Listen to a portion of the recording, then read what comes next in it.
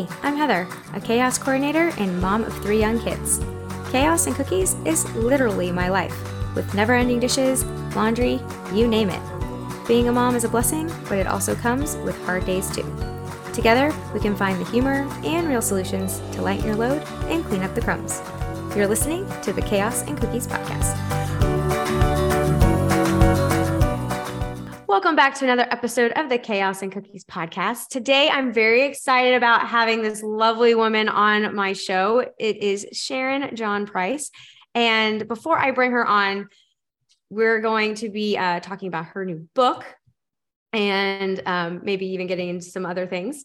But before we do, let me tell you a little bit about Sharon. So Sharon Price John has served as president and CEO of Build-A-Bear Workshop, Inc. Since 2013, where she has led the turning around and redefining of the multi-million-dollar company and beloved brand while navigating the retail apocalypse and more recently a global pandemic to deliver the most profitable year in the company's history in 2021. However, before becoming the CEO of a publicly traded company, Sharon was a self-professed tomgirl from Tennessee. With sights beyond her small town roots, Sharon embarked on a fascinating life journey of challenges and opportunities, including graduating from the University of Tennessee, working in the ad industry in New York City, earning an MBA from Columbia University, managing iconic kids brands at companies like Mattel and Hasbro, and becoming known as a change agent and eventually accepting the role of president of the Stride Right Children's Group which led to Sharon taking the helm at Build-A-Bear. Sharon also serves on the board of directors at Jack in the Box and on the executive committee of the Toy Industry Association board, in addition to supporting a number of philanthropic organizations. She has been named one of the University of Tennessee's top 100 alumni of the last 100 years and recognized as a distinguished alumni by Columbia Women in Business. Sharon has 3 children and lives in St. Louis with her husband, Russ. Please welcome Sharon, this powerhouse, to the podcast. Thank you for being here. Thank you. It's a pleasure. Goodness, you are a busy woman. I have a lot of that was in the past. That was right. all. Yeah. Woo! But hey, kids keep us busy too, and trying to be a working mom, right? Yeah. So before we jump in, I told you we were going to do an icebreaker question before we hopped on. So you ready? Okay. What is your favorite cookie or cookie memory? Oh, wow. Okay. So you're all over my stuff right now. I am a cookie person to the core. And in fact, in my household, my entire family knows that I am the official owner of all cookies. So yes, this is serious business for me. Okay. But my favorite cookie is oatmeal raisin cookies. And my memory has to do with me and my mom making them when I was a little girl. And I, in fact, have the bowl to this day that we made those cookies in, because that bowl is super, super special to me. And that is the bowl that I make cookies in for my kids. And I made chocolate chip cookies this weekend in that bowl. That's true. Wow. See, I'm a very nostalgic person as well. So I'm all about that. And the oatmeal raisin cookies, always like the redheaded stepchild of cookies. I feel like no one eats them. They're healthy. They are. But thank you for sharing that. That's really, really nice and sweet. And that's very cool that you still have the bowl. And we have 3 kids. We had this conversation. They're grown. When I say grown, meaning older than my elementary school children. Correct. That is true. Yes. They're big people. I'm officially the smallest person in my family. That is true. They always need their mama. Well, how tall are you? About 5'6". Okay. I'm 5'1", and my 9-year-old is just catching up real quick. So I'll be towering. And we're here to talk about your new book. And we'll go into a little bit more of that. So the new year, it's a time for us to reflect, and we have a lot of goal setting. And you Stories and Heart is your new book, and it's wonderful. It's got amazing stories. There's so many different things in there, and you are the CEO of Build-A-Bear. Yeah. So I mean, when I saw that, I got little kids. We've all, listeners included, probably been there, stuffed those things. and you put the little heart in there. And so I love the fact that you wrote that book. So tell us a little bit about the book and how you feel like it will help people with their goal setting and inspire. So when Forbes approached me about the book, they, would expect, as you might imagine, that I would write something that was very business oriented. And I really wasn't that keen on doing that. I mean, they really had approached me because we had been through some of the things that you'd shared in the introduction about, the ups and downs of retail, the economic contraction, that was a lot of what was going on. We were talking about this prior to COVID, so that was not yet a part of the story. And I just didn't feel like that was what I wanted to do. There's some techniques in there, but every business technique is really, you have to choose the appropriate situation for the company that you're in, the specific turnaround issues. So there wasn't anything, I'm going to give you some macro examples of how to be a change agent. Like, that's not anything that's really was interesting to me. And they're like, well, then write a personal story. And I'm like, well, I'm not just going to write that for writing its sake. I'm not interested in trying to create some long narrative about my history, like some autobiography or something. Seems ridiculous to me. But what I could do is maybe there's some mashup, because everything's all woven together. I mean, you use the term working mom, right? But I'm just a person that happens to have a job, and I'm a mom, and I've worked really hard to kind of almost blend so much of that together and not compartmentalize those things, because I want all of that to bring joy, right? I don't want to have I have to go over here and spend this much time in my life doing things that I don't like, so I can go over here and now spend the time doing what I do like. A part of our opportunity in life is to figure out how to like everything that's going on in life. And I went back and thought through some of the things that I'd done that maybe caused me to pause, and when I was not going well, or when it was going well, or when I thought I needed clarity or just a new idea about something. And I'm a real creator of process. I don't know why. It's just something I like to do, of getting in habits of writing goals or doing this, or even maybe it came from being an athlete as a kid. I don't know. What did you play as a kid? I was a gymnast. So very, very disciplined, very regimented, so gymnast, cheer, dance, that kind of stuff. Here. Athletes, you just like your processes, procedures, you like having predictability. Yes. You have to do that. You're not going, because particularly in gymnastics, there's only one way to hit the move. That's just it. And you've got to do it when you're not thinking about it anymore, because you can't think about it, particularly like at States, where there's this huge crowd, and if you've ever watched it in the Olympics, all of the events are going on at the same time. So you could be on the balance beam when somebody else's music starts for the floor routine. You have to learn to be so totally in the moment that no matter what happens outside, you will still hit it. So anyway, I think that was maybe part of why I would come up with this stuff. But all of these things that I did, they actually helped me. They helped me get over this hump. And people would ask me this advice. I said, well, you've been there. What did you do? And I'm like, oh, I did this crazy thing. I created my own set of values, because I was in this class called the Price Values, and that was my maiden name. And I, lived my life by these values for the rest of my life. They're like, what? Nobody does that. I'm like, what do you mean nobody does? Yeah, why not? And so I'm like, all these little tips that I would tell people, they're like, you got to write a book about that. And I'm like, okay, I'm going to write a book about that. So I took these things that I've used for so long and thought back about what was the catalyst that created that. And then also did some research on, were these ideas that I was doing, or these activities that I was doing, is there any proof points around that? Was there any research that proved that having this, positive thinking helps you, or writing down your goals is more impactful than just having goals? And the truth is, there's tons of research that supports the things that I was doing that actually created positive results.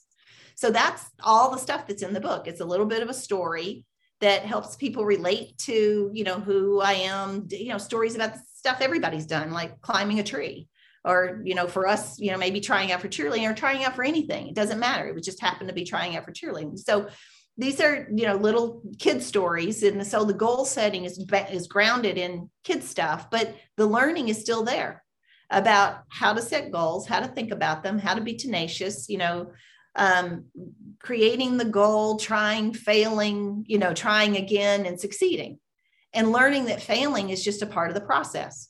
And there's success in failing. And there's success in failing. But it isn't until you decide that's true. Mm-hmm. And so through this process, the construct started to emerge of unlock the power of personal stories to create the life you love, is that it boils down to so much of what happens now and in the future is about the narrative that we've wrapped around the things that have happened to us, not what happened at all. And that is the subtitle of the story. And that is when I say, am I giving you advice about what to do or what not to do? No, I'm giving you advice about figuring out who you are and recognizing that you have tremendous control over whether you're empowered or disempowered by what happens in your life, by the way you choose to think about things. Absolutely. And I think that's where a lot of people struggle with. We're stuck, or you can't get out of the into the next level. Personally, I'm wrapping up a divorce, and it was very hard to get to that point, because it was like, do you make the change because you're scared or you don't feel prepared? But then when you do, it changes your whole mindset of like, I can do hard things. This is going to be hard and I will persevere. And then when you get through the storm, you can see that like that molded you to how you are now, but you have to have the vision of that, and know, because it's hard to see the forest or the trees when you're in the forest, or right. The forest when you see the trees, or can't see the frame when you're in the picture. So when you have finally a minute to look around and reflect, like your stories, I was reading them and it was always a lesson in something. And it wasn't all business. It was just life events. Yeah. And that's another narrative. That's all you got is life. Yeah. And trying to, now I'm doing this, and this part isn't life somehow. Work-life balance, by even saying it like that, are you saying that work isn't life? Because you've separated it from that by just your definition of that, when that takes up a big chunk of your life. Absolutely. So I would highly encourage people to choose a path of, I'm not even going to call it work. Let's call it the portion of your day that you use to create some sort of compensation. Yeah, right. You gotta pay. gotta live. Right. That needs to be something that you enjoy doing to the degree that you can do it. Right. And sometimes you have to work to get to that point. But I really, the idea that we spend as much time as we spend, I'm going to do all this stuff that I don't like, and then that your goal in life is to retire, that makes me sad, and it's not necessary. And even not for a lot of people. Now look, there are a lot of different structures and socioeconomic strata and different circumstances, and I get that. And look, we've all had to do things that's absolutely work, period. But it's about, where are you headed? What are your goals? What do you want to do in life? How are you tracking toward these things where it's not so black and white? You're in a position where you can kind of just, you're trying to enjoy everything about this gift of the present that we have. And so for you, even though when you think about what you're going through right now and what you're planning, there's a lot of different narratives that you could ultimately wrap around this experience. Oh. And right. There's a lot. But I'm going to trust that you're going to choose to wrap the narrative around that experience as one that is empowering to you, because that's the only thing that you should be doing. Because without it, it becomes baggage. Right.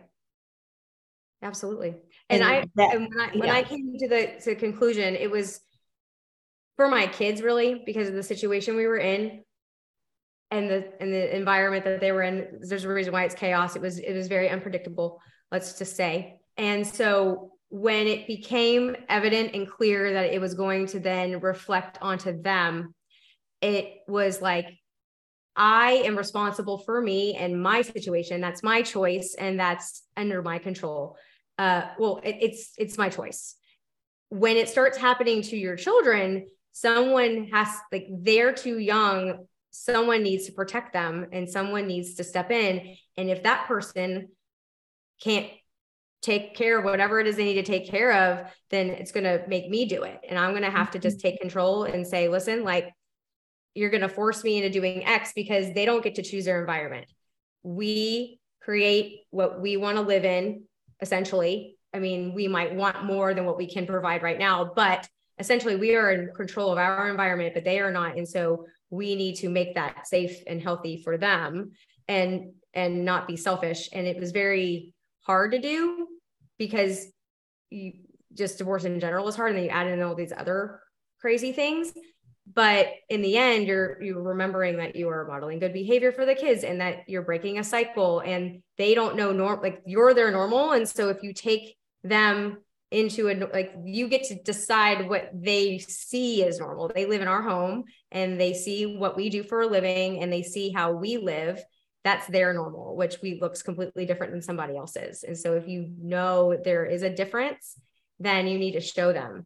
And so it's very hard, but I am now a stronger person being able to do that. And they will now be able to recognize wrong, right, the correct thing to do, the not correct thing. And they're very young still, but man, they're sponges. And when things happen, I'll say, I'm sorry that happened. They're like, you don't need to apologize. It's not your fault. It's so-and-so's fault. I'm like, well, that's very, okay.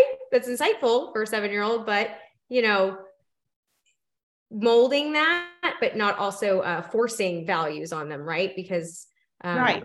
When we are watching or trying to model behavior, we try to protect our kids, right? You've been through so many things as a professional, and I'm sure as an adult as well. And when things happen to our kids, like yours are now young adults, you try to let them have their experiences, even though you know what could happen, but they may not react the same way, right? That's right. So you don't want to control what happens to them, because they might deal with it in a whole nother way that you wouldn't have. That's true. I do think, people, a lot of times, as the book came out, people have asked me, this is a really common question, who did you write this for? Why, what's the audience? And, you're bringing up just something that I hadn't thought about, but I think that not only is it for some of the obvious answers of maybe people starting off in their careers, or some people have said it feels like, is this a woman's book? I'm like, no, it's a people book. Wow. I did an interview with someone who does a show for people over 50, and her belief was this was like the perfect retirement book to rethink your life. And I'm like, well, I hadn't thought about that. Then there's like, this should be right. And all the way to, this should be, mandatory reading in colleges. I'm like, okay, great idea. But you just brought up another one too, of any time that we're going through a life change, anytime when there's a time of self-reflection. And it just I think it gives some tools that allow you to reassess your goals. Think about, well, was I making these plans that I had, or these goals that I had, was I making those because of this previous situation? Was I narrowing and limiting my possibilities for myself because of, I didn't understand where I was headed? So right. That, the releasing of your mind when you change an environment, and don't forget that you've done that, and that there may be, remnants of baggage and things that you didn't even know you were dragging around with you until it's gone. So this is a beautiful moment in your situation to just go, you don't even have to think the what if or when this, the now. Right. What do I want? What do I want? You have to get deep inside about what do you want and set those goals without those kind of limitations and parameters on you, and release yourself. And I think one of the most fun exercises that, in a situation like this is like to write your 100 goals for life, and just do it, just uninhibited. Like, don't even think about it. Like the minute you're like, yeah, but stop, write it down. There's the only thing you're wasting is a tiny little bit of ink and just the sliverest of paper that you went ahead and wrote something down before you stopped yourself from writing it down. Yeah. And I just think that would be such a release. And so there's a whole lot of stuff in here. The killing of the negative voices. I love the idea of the situation where I have you write down all the stuff that the negative committee says. Yeah. And then you take it and you just like find some really fun way to totally tear it into pieces and burn it up and rewrite. That's what kids do too. Yeah. My 5-year-old is having nightmares, and it's this thing. And so in his therapy, they draw it. He drew the monster. Oh, and completely. He cut it up with scissors, and he shot it with Nerf guns, and he whatever makes you happy. And it releases it in a way. That's exactly right. Same thing for adults. Adults are still like kids, and we still our brains still work the same. They're just kind of bigger, maybe sometimes. That's why they make those smash houses where it's like you get to go crash, smash TVs, and because it feels like a release. Like there's lots of different ways. And so this book it just gives you all these bits and pieces, because when I work with mainly women, but who I try to inspire is, why wait now? Like you said earlier, when we work to retire, I thought about, like, when I was starting this company, it was honestly to create revenue so then I could leave my situation. But while I was doing that, it was, well, if I were going to wait until my kids were out of the house because I'd have more time, I'm wasting 10, 12 years when I could start now, learn a bunch, fail a bunch, and not start later at the same exact place I could be right now. You don't have to go gung ho, but you can start, because you never know what will come of it. You never know where life will take you, where maybe you'll pivot. Exactly right. There's an entire section about, people create dreams, but they're missing that action piece. Right. I mean, that's a famous, I believe that's Nelson Mandela. It's noted in the book that dreams without I would have to look it up.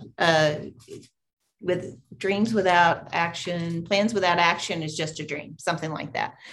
And I put this whole section in there about trying to just put down, like, after you go through your 100 wishes, or maybe pull some of the goals off your goal tree that are, what you think are really, you were bold enough to put something down there. They're like, isn't just right in your back pocket, which I hope you don't. I hope you do that, put these big dreams out there. It's just put one action that you're going to do by a certain amount. It doesn't have, not the big answer.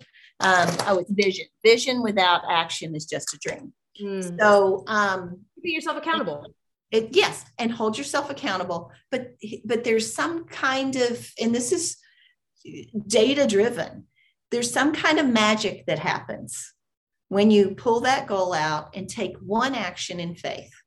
You have no idea if it's going to work, if this dream's going to happen. But when you just, as Norman Vincent Peale says, throw your heart over the bar and act as if this is inevitable, and you take one step in faith that you would do if you truly believed this was possible. And it is remarkable.